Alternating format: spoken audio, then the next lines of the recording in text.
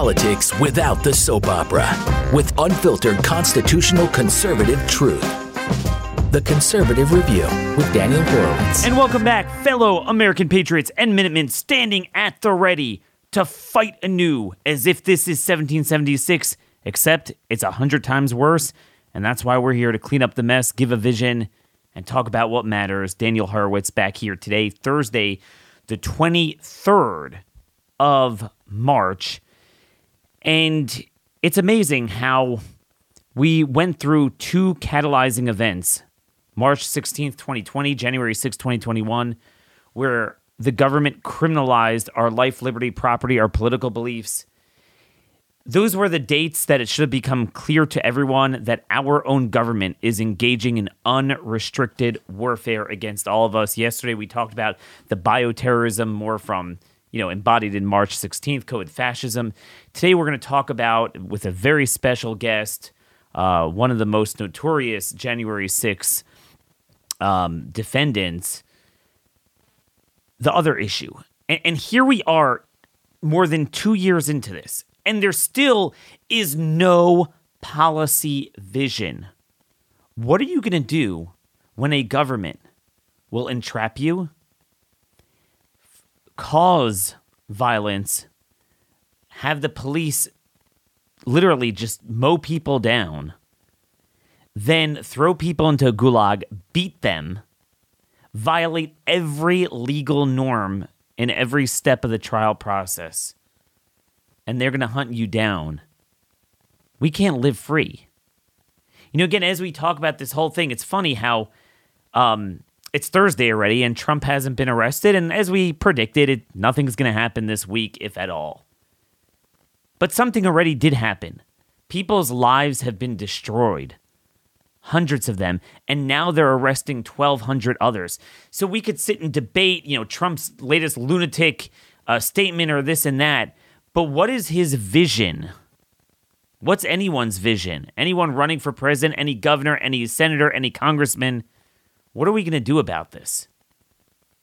It's still a problem. You have this case in one of the Proud Boys cases. There's a motion that was filed on behalf of one of the defendants, the lawyer, that they're alleging DOJ recorded, or the FBI recorded the conversations of the defense legal team.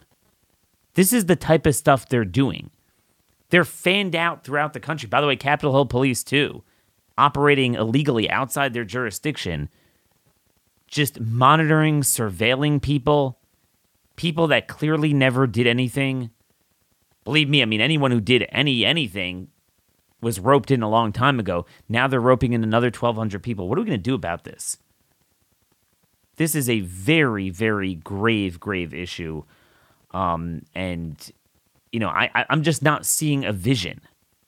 I'm not seeing a vision. This is why I can't get excited by conventional politics, because we're not living in a conventional time. So we need an answer more than I'll nominate my guy for the GOP nomination for president. We need a much broader vision. And that's what I'm trying to work on. But there's one man who consistently gets in the way of that by destroying our message, endorsing rhinos, and doing the opposite of what he says. But before that, our sponsor today, again, part of the issue is that we have a government that's willing to poison us. So what do you do when you have a government Chinese monopoly on our pork production, where they did to food what they did to healthcare, and there's now a monopoly? Well, we still have one American farming company that produces the best grass-fed, grass-finished beef and lamb, pasture pork and chicken, and sustainable wild-caught salmon right to your door. Moinkbox. They've been around for 5 generations in Missouri, and you basically could sign up. Again, moinkbox.com/conservative. Sign up for your assortment of your monthly box, from ribeyes to chicken breast to pork chops, salmon fillets. You can cancel anytime, so it's not a full year commitment. And when you sign up at moinkbox.com/conservative, our listeners get free filet mignon for a year, along with the delicious monthly assortments of the best tasting meats. No antibiotics, no hormones, no mRNA, no shots and garbage injected into it. Protein, animal protein is the best thing for you, but it's got to be clear of garbage. You could rely on Moinkbox. If you get oinked with Moink, like so many people in our audience, moinkbox.com/conservative. That's moinkbox.com/conservative. So I just wanted to note just one thing.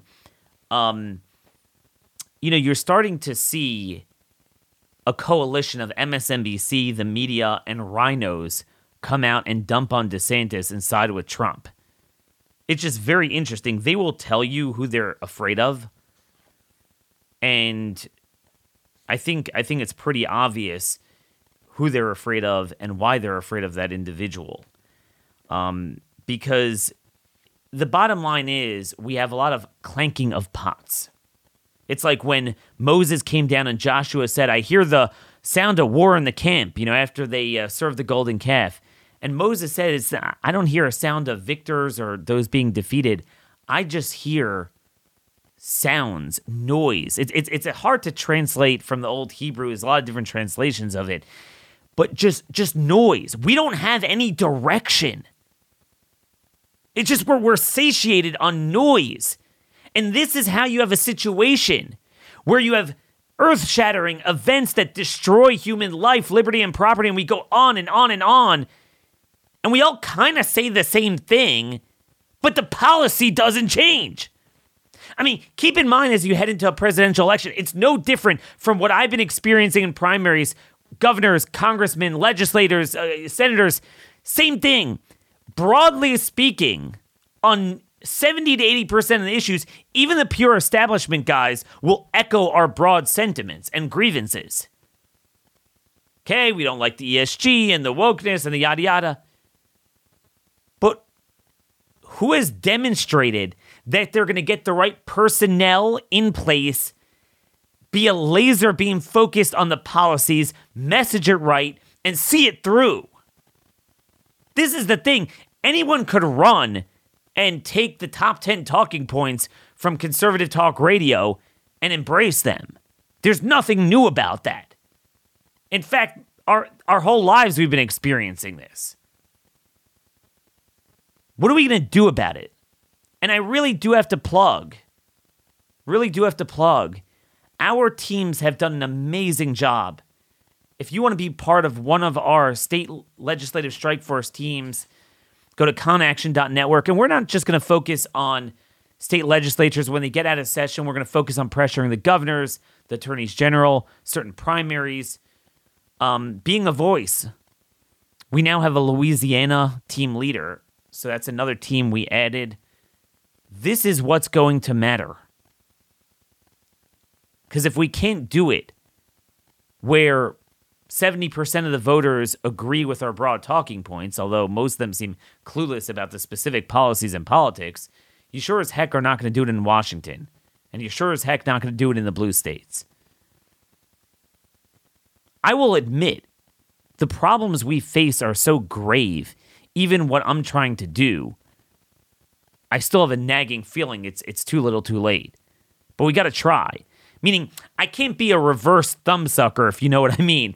A thumbsucker is a guy that just sits there, doesn't want to get his hands dirty. No, that's not going to succeed. That's not, all those people, whenever we try to fight in primaries or, the speakers fight, all those people that dumped on us, if you remember, during the McCarthy fight.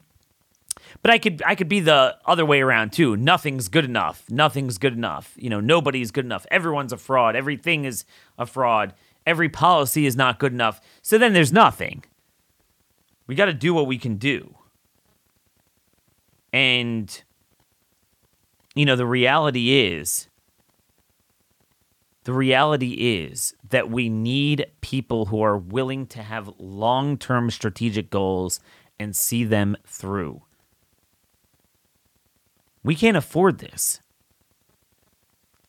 And remember, when we talk about January 6th, it has nothing to do with the events at the Capitol that day. It's a matter of if you do not support the regime, you are not part of the spirit of the age. It's not just the regime. It's not nothing to do with Biden. It's the spirit of the age, the idols. It's complete unrestricted warfare. We're seeing that with this guy, George Kelly, the border rancher in Arizona. You have a bunch of cartel guys come on his property, trafficking, and he's charged with murder one when one of them is found dead under suspicious circumstances, and they're literally eating out of the hands of the cartel to prosecute an American. It's going to manifest. We saw with the pro-life protests. It's going to manifest with the racial stuff. We already have that. I mean, it's going to happen. We already have it. It's just going to get worse. That if you have any individual happens to be white, we're going to talk a little bit more about this tomorrow's show, but anyone who happens to be white and they come up against someone who happens to be black or again, whatever is on their, disgusting racial pyramid of disgusting is we don't have equality under the law anymore. You're going to have a big problem. We need big answers for these big problems. So I want to I don't want to go on anymore, even though I have so much to talk about in the news. We're really going to dive into what happened that day, seen through the eyes of, one of the defendants who's really has possibly the rest of his life on the line to spend in prison. But first, the interview today is sponsored by our friends at Liberty Estate Plans, run by Andre Ong, an ordained minister, financial planner, and our very own Missouri Liberty Strike Force team. Liberty Estate Plans make it possible to create ironclad moats around your estate to save you from probate and other government collections. It's not so simple passing on inheritance. So the time to plan is before you die, especially with died suddenly. You never know when that's going to happen. You go to libertyestateplans.com, schedule your free consultation. Doesn't cost you anything. You might already have a good plan, but you want to see if you can do better. They'll do it for free. Tell them Daniel sent you, and you'll get 20% off. And also, you could schmooze with him on politics, especially if you live in Missouri. Make sure you join his team, even if you don't want to use him for his financial services. But there's a lot of uncertainty now with financial planning. He has you covered at libertyestateplans.com. So, friends, when you think of January 6th, an interesting analogy that pops into my mind is Benghazi, almost an inverse situation, where the media and the government, they're able to use cameras and imagery and false information. Remember, they gave us the impression Benghazi was a protest that somehow just got out of hand, when in fact it was a planned terror attack, nothing to do with, a spontaneous protest that kind of got out of hand, which is a little bit what happened in Cairo that same day. So when you look at January 6th, it's really the opposite. They used imagery and false information to claim that somehow a bunch of people just got together and they're like, hey, we're going to go to the Capitol, somehow, kill all the members of Congress, sack the government, and with no real weapons, take over everything. And it was a planned insurrection, and we need to treat it as such. But in reality, it was a regular protest that got out of hand in some spheres, but for a very specific reason that has more to do with the government and the Capitol Police than anyone who actually did anything. And I want to give you that picture through the eyes of one of the most famous defendants, Richard Barnett. He's lovingly called Bigo, Big Old Patriot by his friends. He's from Arkansas. He's a retired firefighter, fun sort of guy. Just so you know, no criminal record, and any judge, jury looking at him, they know that. They know he's not a threat. He held a bunch of Back the Blue events, ironically helping raise money for body cameras for police. I mean, this is the type of guy he was, yet he was convicted on every single charge against him, a number of felonies, never broke anything, never harmed anyone, never committed violence. At worst, kind of goofed around a little bit. May 3rd sentencing, he could be facing 10 years in prison. This is unparalleled. I don't even think in Singapore they would do something like that. This is unparalleled, and I think all of you need to hear the truth of what actually did transpire through the eyes of this man. Bigo, I can't believe it's been this long. It's taken this long, but I'm so honored to bring you here to Blaze Media today. Thank you, Daniel. Thank you so much for having me. It's been a surreal journey. I can tell you that. I mean, just unbelievable.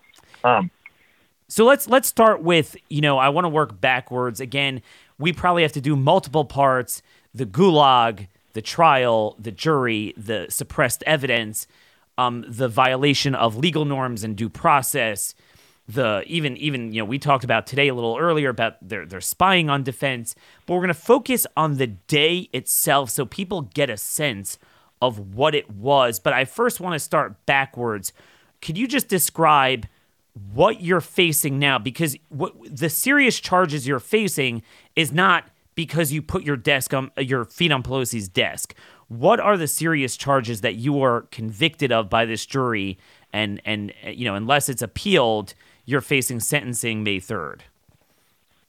Sure. And I'm only going to cover this briefly because a lot of the charges even go deeply. You wrote an article about my civil disorder charge, which is a charge that the court that I was in actually is very proud and has big posters in the courthouse of Abby Hoffman, who they helped repeal this charge against him. It's such a ridiculous charge, but that charge is civil disorder.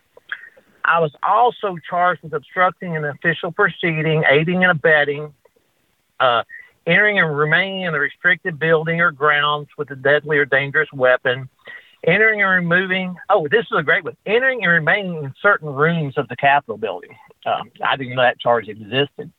And just to correct you really quick, I'm actually facing, if they found me guilty of everything, it's 4 felonies and 4 misdemeanors. And if they actually they did find me guilty. If they gave me the full time for all of them, concurrently it would be 20 years. If they did it consecutively, it would be 47 years. Regardless of what they do, to be quite honest with you, I'm 62 years old now. I'm about to turn 63. Whatever they decide, they're probably giving me a life sentence. Wow. Okay. So it would be the rest of your life. And again, no criminal record. So with that, let's zoom back to understand what you did, but not just you, through the eyes of your story, really what most people experienced that day. So I'm assuming you had no qualms or you had no inkling that you were going to D.C. from Arkansas that day to somehow overthrow the government, and you were going to parade Trump through the street on a throne, and our military and police would just stand down and we'd live happily ever after. Yeah, it's so bizarre to me. I think most people, and I think this happens in any situation, they look at a demographic as if everybody there was the same, knew each other, had some big plan and all that. It was just basically like any other protest where you want to go and use your First Amendment rights. People came from all over the country. We didn't know each other. We never met each other. We all went there to actually voice our grievance, which is absolutely a constitutional right. And I don't mind telling you now, as much as I think Trump did a great job when he was in office and all that, I'm not even what you would technically call a Trumper. I'm just a constitutionalist. Sure. I love my Constitution. I love rule of law. Yeah, you were upset by what was going on. You also were interested. You never went to Washington, D.C., so you almost wanted to kind of tour it. So you went with a couple people, and just real briefly. Sure, it was my bucket list. The guys wanted to go and hear Trump speak. They were really, really excited about it. A couple of my friends are the Marines.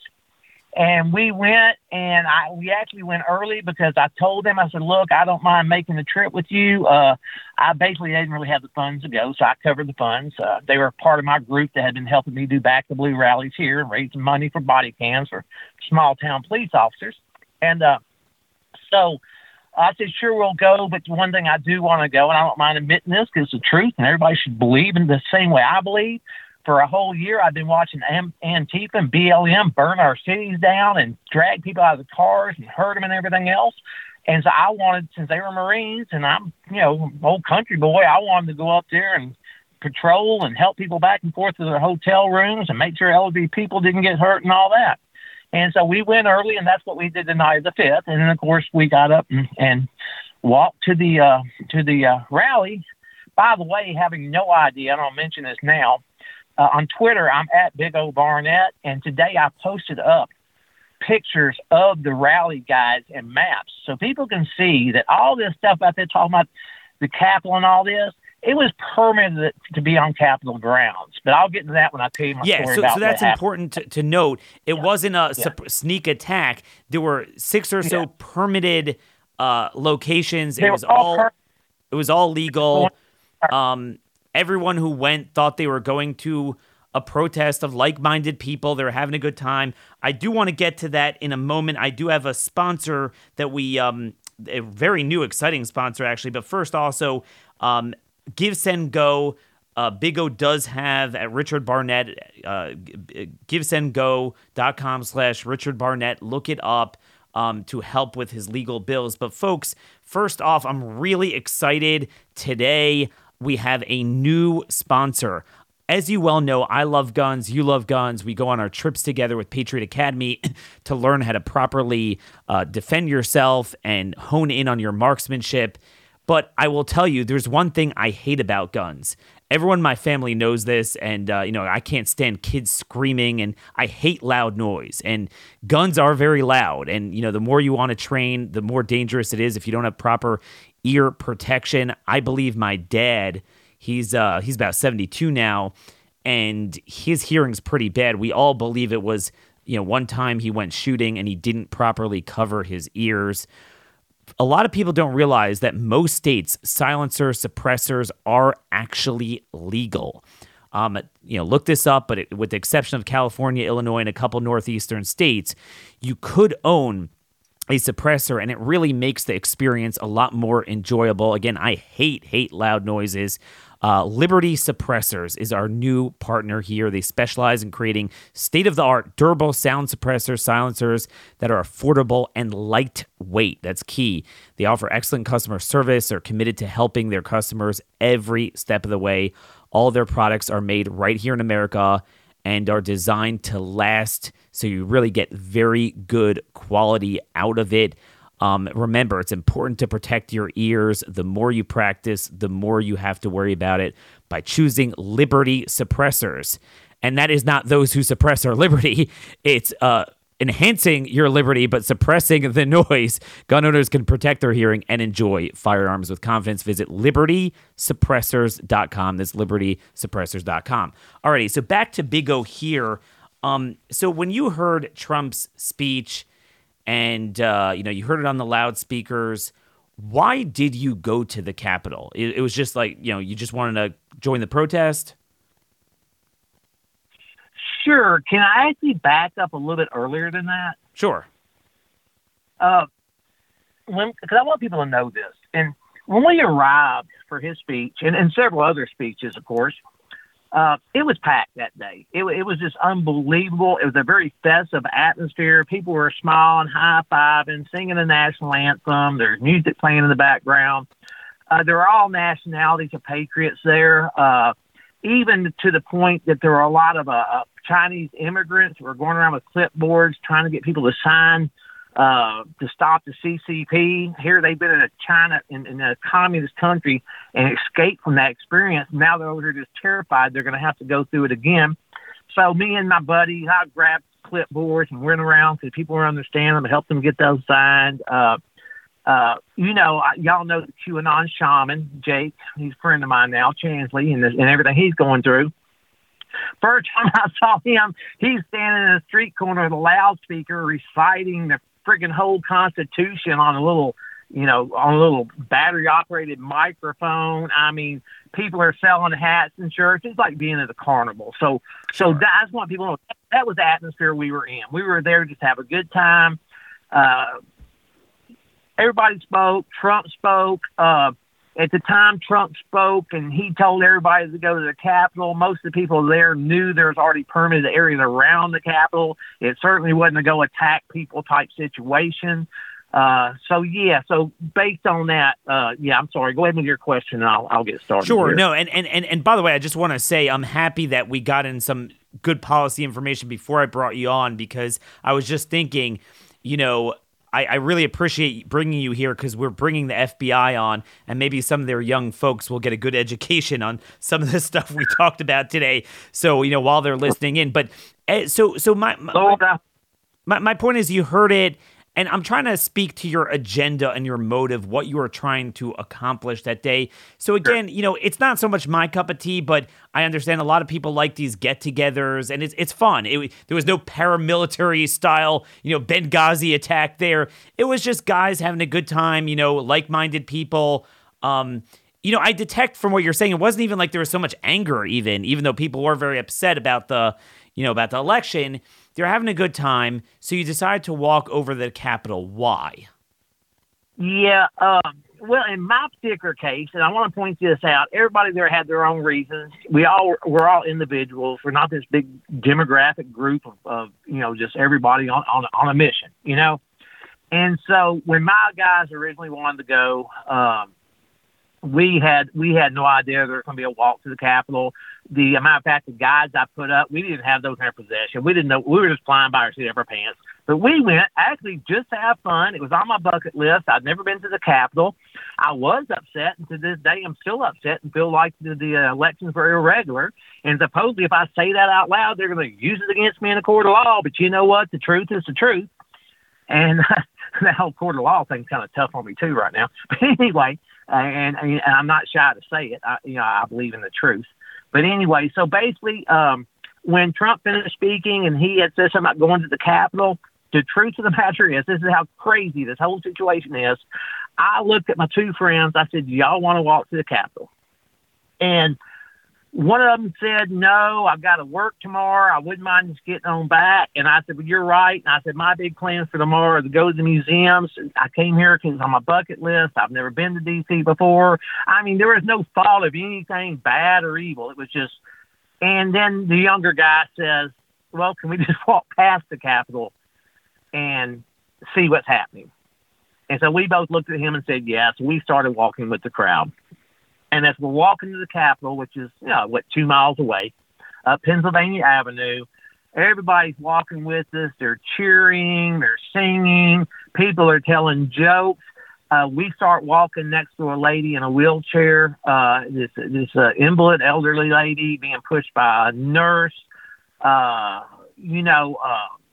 A lot of camaraderie. Every time we walked through an intersection, there were police officers at the intersection. I would lead the line to shake their hands and thank them for being there. There were police waving their arms like, keep moving, keep moving. They're actually moving people towards the Capitol. They're not holding their hands up and saying stop. And I want to back up for just a minute. What a very important part of this issue is, the night before, Mayor Bowser, all these were permitted, Stop the Steal and several other rally people put this together. I think all their names are listed on the guides I posted up today on Twitter at Bigo Barnett. So naturally, the night before, there were tons of porta potties set up. There was food trucks supposed to be there. I mean, we're talking about hundreds of thousands, if not 1 million people. The night before, Mayor Bowser came in and removed all the porta potties. So here we are, hundreds of thousands of people in the middle of D.C., the concrete jungle with nowhere to go to the bathroom. And so we were literally having to hold our flags up and turn our heads to let women go to the bathroom. People are hiding what bushes are there, whatever it took. And believe it or not, that still didn't dampen anybody's spirits. You look around and most everybody's still happy, talking, buying T-shirts, having fun. They're just strictly for the volume of the people, that the government can see, hey, we're the people and we love our country and we're going to protest and we're going to use our First Amendment rights. So anyway, we're walking to the Capitol. Everything's going fine. Like I said, police officers at intersections, some of them waving people and pointing towards the Capitol. As we arrive, and I want to make this very clear, at the Peace Statue, which is where basically the concrete leads into the west side of the Capitol in what they call the tunnel. Now, I didn't know any of this at the time. I'd never been there before. I'm just flying by my seat of my pants, having fun and walking. At that point, all the people we're walking with, including families and this elderly lady in a wheelchair, broke off from us and was going down the concrete through the parking lots to the Capitol. We veered off to the left, and we ended up on the basically we've been the northwest corner on the grass, which I now satirically call the grassy knoll. But we ended up on the grass, and this concrete area that goes into the tunneling while the scaffolding is set up was down below us, just like a level down. And it was really crowded, people singing the national anthem, waving their flags and everything. When we arrived, there were no barriers. We had heard now later that not only police, but some saboteurs or whoever they were removed all the barriers before most. Yeah, but right now, there's literally, you're having a good time. You're a country boy from Arkansas, never been to D.C., so, hey, there's a bunch of people. Yep. And it's funny, like, we talk a lot about illegal immigration at the border, that there's a lot of military-age men. What you're describing is this wasn't like a bunch of paramilitary 25, 30-year-old men, you weren't seeing it. You were seeing just families like you would see at a kind of a conservative get-together. Just everybody. It was, it's like a festival. And so anyway, at that point is where it went bad, though. And I'd like to point out, and you can look at these guys I put up and keep this in your mind when I say this.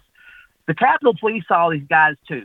The people in control, the Speaker of the House, all these people that claim it was a big old surprise, they knew all this when they turned down the National Guard and made sure everything was wide open. It had, as far as I'm concerned, a lot of the younger the lower-ranking Capitol Police officers, they were set up, too, Yes. So you were walking into a criminal trap almost at this point that you brought us to in your narration when you totally could have never imagined it, but they had erected barriers, but you didn't see them because they were taken down already.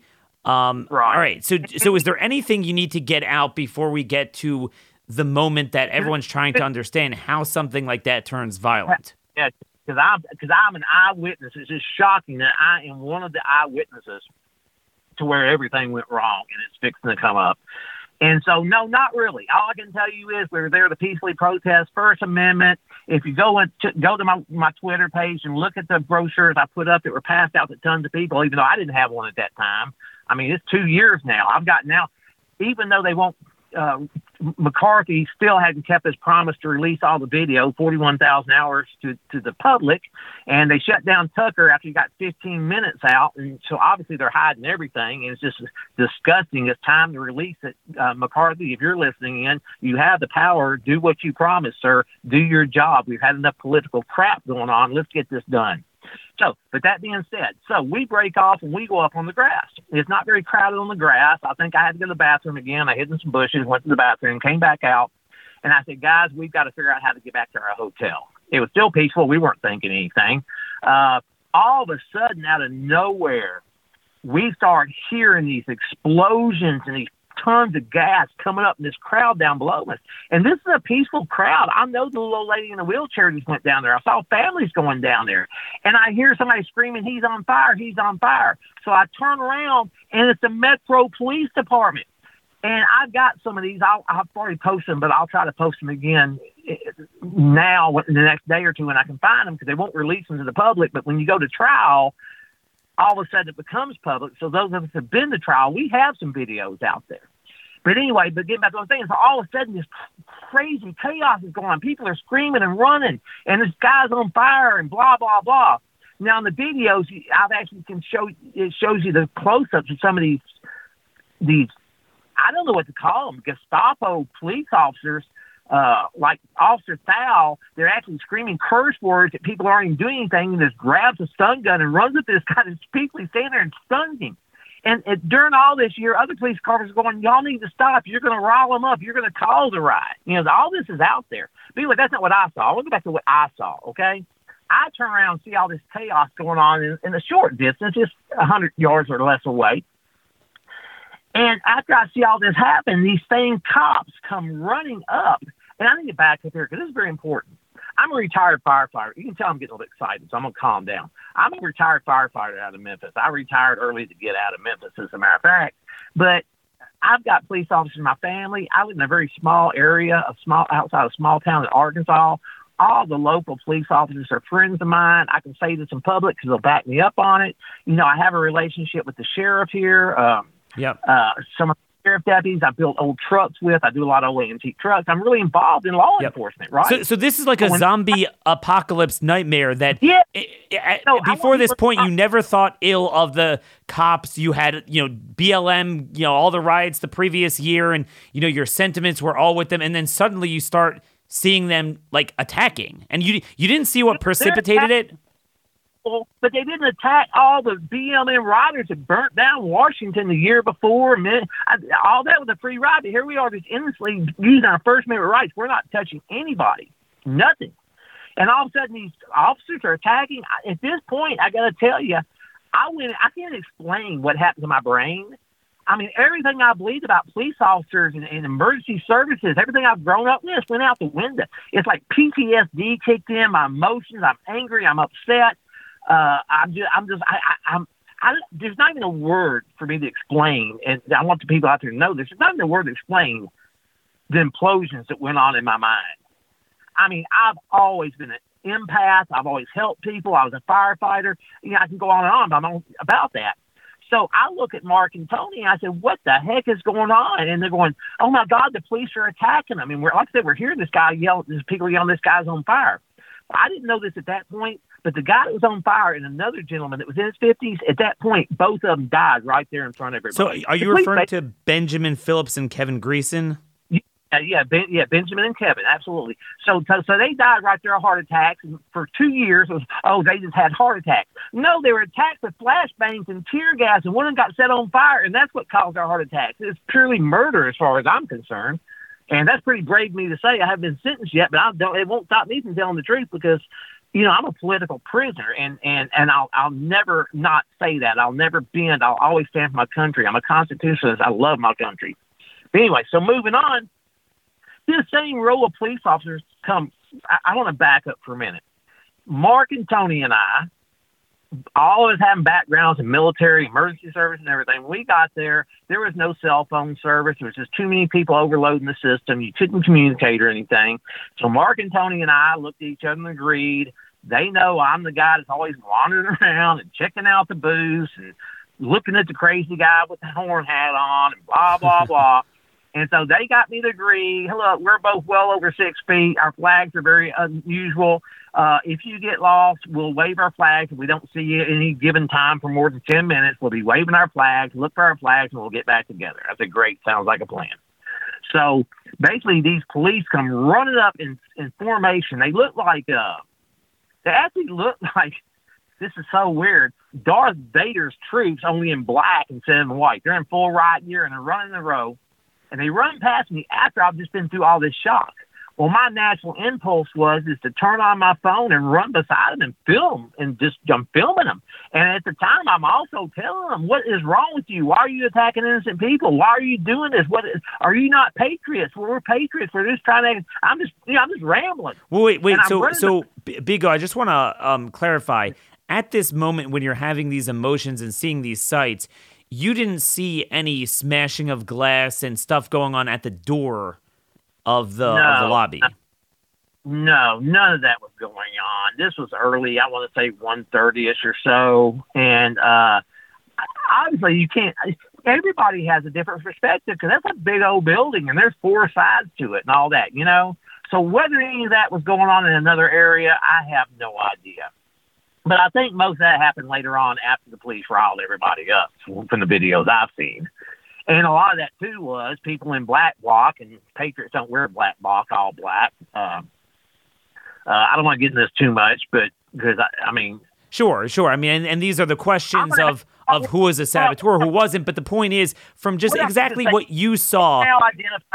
They've now identified at least over 20 FBI agents hidden in the crowd. They got videos of some of them waving people on, wearing Trump hats, getting involved, stirring people up. I mean, there's so much going on that they won't let out. So describe what this precipitated, the violence from the police, whether it was planned, whether it was they lost control, whether they were scared and over-responded, whatever it was. Here's what I think. Here's what I think, and then I'll go back to my experiences. Here's how I honestly think. I think there's a reasonable amount of police officers there, and now there's some reports of this. There's one police officer, I'm going to mention his name yet, but that beat Victoria White severely in the tunnel and everything, and they've released his name, and it turns out that he has so many complaints against him, even by the regular police, the people of D.C., that he should have been fired a long time ago because he's abusive to everybody. He's just one of the bad cops, you know what I mean? So here's what I think happened. I think there's a reasonable of them that were just overwhelmed, caught off guard, set up by their own department and everybody else up there. I think there's another group that was in on it. I think just like with us, I think there's a little bit of everything going on. It almost seems like there's a mix of the FBI pre-planned a lot of things. That seems very clear. But at the same time, whether the FBI also wanted this or it was a coincidence, there was a Gettysburg nature to this of certain things just happened by accident because of miscommunication. So the question is, how did you wind up in the building and getting charged? Yeah. So anyway, here, and it just leads right into it. I'm getting right into it now. I'm not sure how much time we got left. I don't want to rush and talk too fast. But I want to get it in. Yes, we got about 15 minutes. If you could kind of like give us the synopsis of your experience, what you did, versus what they're accusing you of doing. Out there to go a lot longer. Somebody wants to research and I get into really heavy detail. But basically, so I'm running beside these police officers. I'm pretty much I'm emotionally distraught. Is what it is. I don't know the word for it. Definitely not thinking clear. And I'm running beside them, forgetting all about Mark and Tony. And I turn the corner from the back of the building to the north side of the building, and I'm yelling at them, but they get ahead of me. So I slow down, take a breath. I'm 60-something years old, And so now I'm on the north side of the building, which is one of the short ends of the building. And I look over, and it's just natural instinct for me. This sounds so crazy I did this after just being so mad at the cops. But I look over, and there's some bicycle racks, 2 or 3 of them all tangled up, and there's some cops breathing heavy, and I see some people moving away from them. So there's obviously been a scuffle. I don't know who the people moving away were. I don't know what to do with the cops. And one of them was a young female cop, and you could tell they had this look on their face. And so I ran over to him. I said, "Are y'all okay?" And I looked at the female cop. I said, "Come over here. I'll help you untangle these bicycle racks. Y'all need something to stand behind." Now, I didn't know I did that. It's my natural instinct. Here I am watching the cops attack people, and I'm still trying to help the cops because I'm just, my mind's just, everything's happening so fast. So once that happens, I turn around and realize I've lost Mark and Tony. I don't know if they followed me. I don't know where they are. So I move. This is the craziest thing in the world to hear. So I move around now. In the west side is the tunnel, the scaffolding, where apparently later in the day things got really bad. The cops had started fighting with people, and I didn't realize it, but that fight turned into a real fight later on in the day. More people died. Roseanne Bullen got basically beat to death while she's unconscious by a female cop. And we have all these names. It's just too much to go into right now.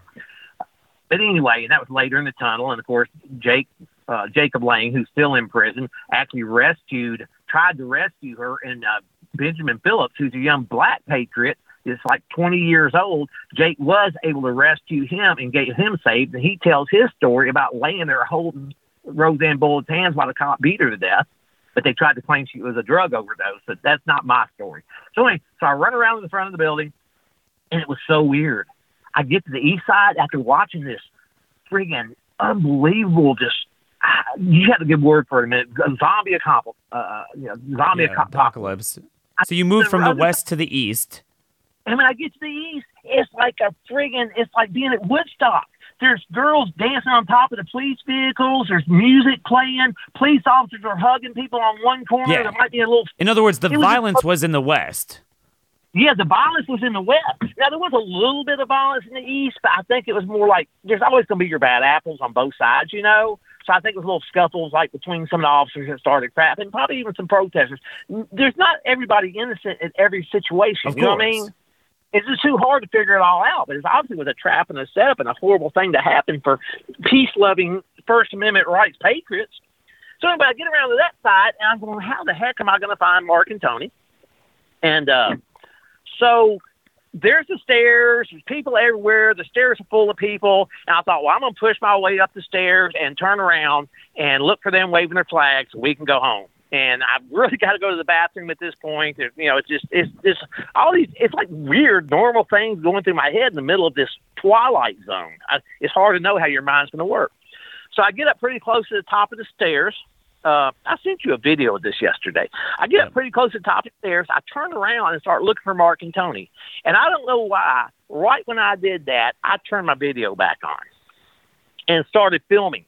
And at that point, I mean, I wasn't up on those stairs very long at all. I started hearing people at the bottom yelling, push, push, push. And there's just hundreds and hundreds of people on the stairs. There's thousands of people behind them. And it was like being in a mosh pit. And I'll post that up later on Twitter, too. It's a double screenshot of me getting pushed in, hollering, we have to go in. We have no choice. You see me hit the floor. I almost get trampled to death. And but anyway, so right off the bat, I just want to freeze frame.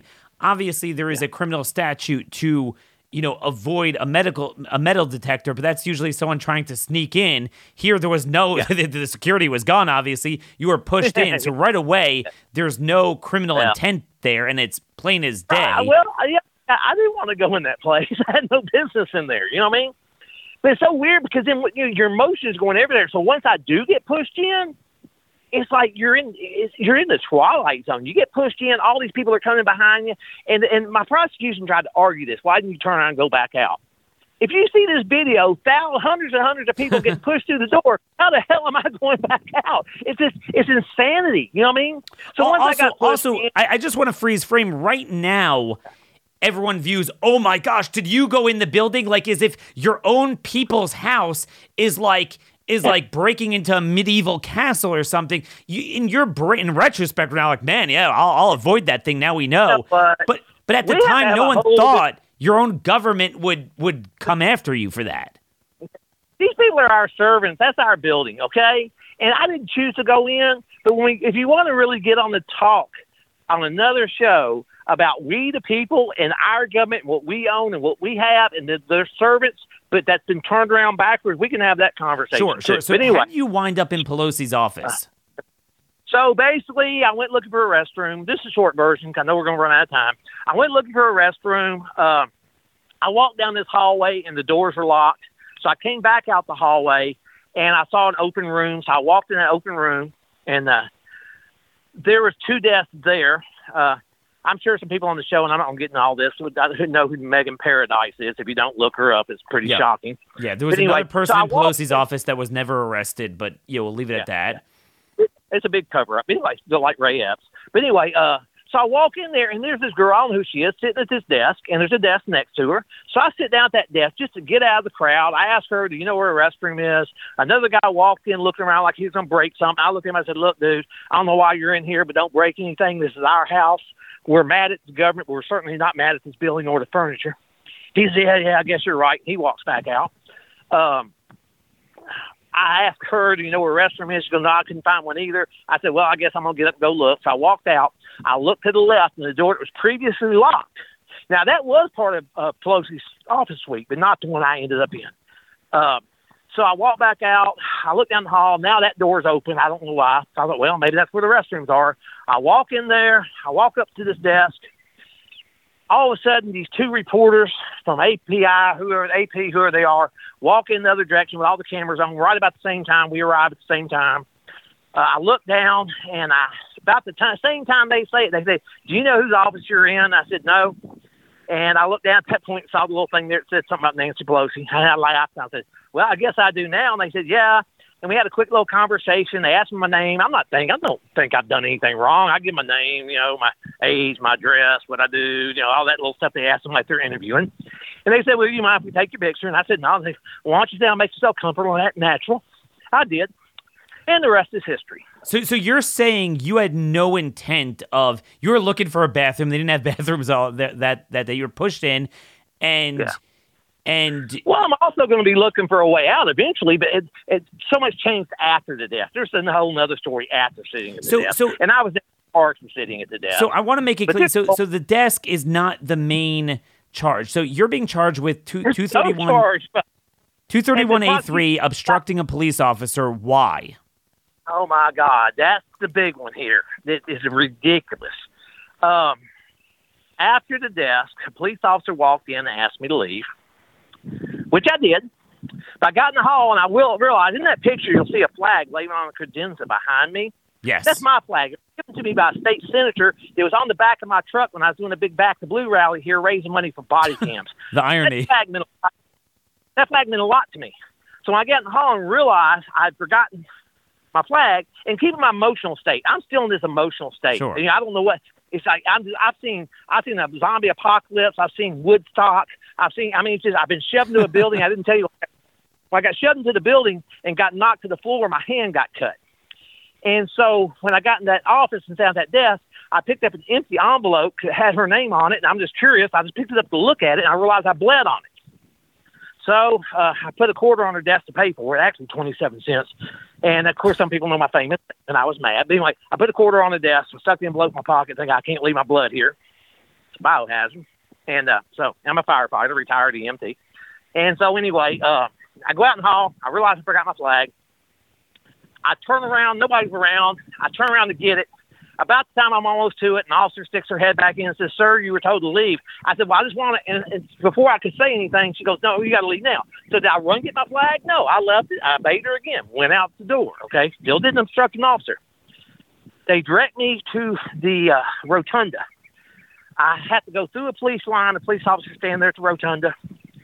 I go out. I'm standing there talking to the police officers, having a regular conversation at first, and I looked at one of them and said, "Hey, man, would you go get my flag? It's really important to me." I told him the story, where it came from. I said, and nobody's really doing anything. There's no fights in Rotunda like they claimed and all that. There's people wandering around with their cameras like tourists at that point. I said, "Look, there's 20 of you here. Would somebody just go get my flag?" Well, he refused me again, but he said, in a minute. Well, I don't know why, but I kicked in, and I started. This had nothing to do with anything, and it's still a First Amendment right, so I don't mind telling the truth. Sure. I started yelling, "Get me my flag. Get me my explicit bad word flag. Get me my bad word flag." Yeah, so the big thing is you used the F word when you said, "Get me my flag." Yeah, I just wanted my flag. I wasn't even thinking straight, but it was a First Amendment right. Well, they twisted this whole thing into this civil disorder charge. Yes. Where I interrupted interstate commerce, and because of my actions, apparently there's a heart store 5 miles away that lost money. The whole thing just got bizarre. So You know part of this one. So they concocted about a charge of obstructing without any violence for the first time. Well, here's the worst part. I only had 3 felonies and 4 misdemeanors. Only. I had 3 felonies and 4 misdemeanors against me that we had 2 years to prep for, right? 5 days before my trial, they threw this catch-all charge on that we're talking about now just to make sure they got me. Yep. And then they wouldn't give us continuous to prepare for the charge. And, of course, we don't have to get in the fact that my trial was in D.C. It was all 97%, liberal Biden voters on the jury. But I want to. We have to save the trial for another time. I think that was a good sense of what it was, because I always wondered. When I first thought, I knew you never deserved this, but I thought you were kind of like a goofy guy. Like, what are you doing there? But now it's, again, at each stage, it was an accident. You didn't do anything wrong. But not only, were you, are you facing these charges, you were in the gulag for almost 4 months pre-trial. I want to get out one thing that's very, very important that people might not know. I want you to explain, and I know we're skipping some steps, and I know it's painful because you want to tell your whole story, but you go back to Arkansas, and you didn't know they already designated you as a Tier 1 terrorist, but you actually turned yourself in and appeared before a federal Arkansas judge. Could you describe what happened there? Sure. And we're skipping something that we'll talk about later. What actually happened? When I returned to Arkansas, on the way, of course, I found out I was being looked for. They'd already designated me a Tier 1 domestic terrorist, knowing nothing about me other than the fact that this guy had a seat on the desk. That's all. Suddenly, I'm on the same scale as Osama bin Laden, according to them. Brochures out, manhunts, blah, blah, blah. But what nobody knows is, on my ride home, the local sheriff, who I know here, called my wife through a friend and said, "Hey, the FBI wants Richard to turn himself in when he gets home." And so I sent the word back to the sheriff, and I'm telling the short story. We'll tell the long story later. I sent the word back. Sure, no problem. I didn't realize they were looking for me. I said, as soon as I get there, I'll give you a call, and I'll do whatever they want me to do. So, of course, it's a long drive, and I tried to drive straight through. So by the time I got here, I'd been awake about 72 hours, and it was late at night. And I called the sheriff back, and I said, "Look, would you ask the FBI if I can turn myself in the morning? I'm exhausted. I'm still wearing the same clothes I've been wearing for days. I want to give my wife a hug and tell her goodbye and try to give her some support. Would it be okay if I was come in the morning? So he called the FBI. The FBI said, fine. They want me there at 10 o'clock the next morning. I was there at 9:57 with my wife, turned myself in. They transported me to Washington County, where the federal courthouse is, which is the next county over. I think this was, I don't know what day it was, but I don't know, a few days later. And they didn't have facilities for me there because they left me in the drunk tank the whole time. So this is a side story. For days, I had to listen to every drunk in Washington County come in and cry and keep me awake all night. But anyway, so I finally got a hearing. I had an attorney already hired, and my hearing was late on a Friday afternoon. And so in the hearing, the Western District judge, who has full powers here, she's a federal judge, Western District, in charge of the whole Western District. She hears us, blah, blah, blah. Mr. Barnett's a pillar of his community. He does nothing wrong. He has no criminal record. Mr. Barnett, no bail. You can go home in the morning. You will be getting an ankle bracelet. So that was going to be Saturday morning, right? My wife's all excited. She's recovering from a heart attack already, so we got all that going on. She basically, the next morning, she shows up to pick me up in jail. And unbeknownst to me, because I haven't seen her yet and I'm in jail, the guards in the jail come in, and they were almost crying. They're going, Mr. Barnett, you won't believe this. In the middle of the night last night, after work hours on a Friday evening, the prosecutors went back electronically to the chief judge in D.C. and overruled everything, put a stay on you, and instead of going home this morning, you're getting shipped to the Correctional Institute a transport center in Oklahoma, Cimarron, and you're going to be there for about a week or so, and you're headed to D.C. You're done. Wow. And the rest is All history. illegally over the weekend, because, and their argument was that I did not have an attorney present. The attorney was right there. Your attorney was right there, but I want people to understand that the organic reaction. See, most people didn't hear about January 6th until the lies, but that was the organic action of a federal judge. Like, oh yeah, I mean, I'm looking at the charges, I'm looking at the nature of the guy. That's what you would do. And now that we understand the before, during, after, we now understand this whole thing was a mixture of a setup and misconduct and misunderstanding with Capitol Police. And I just want to end with this. You know, we had the individual in Minnesota who torched the police station to the ground. There's no ifs, ands, or buts. There's no there's no ways that was a circumstance. The judge said you are fundamentally a good person. I understand what you're doing. Gave him 3 years. He was not held pretrial. You were held pretrial 4 years, beaten, and now you're facing 4 months. Now you're facing more time. I'm so sorry to cut this short, but we're out of time. Again, at Bigo Barnett on Twitter, givesendgo.com/Richard Barnett to help him.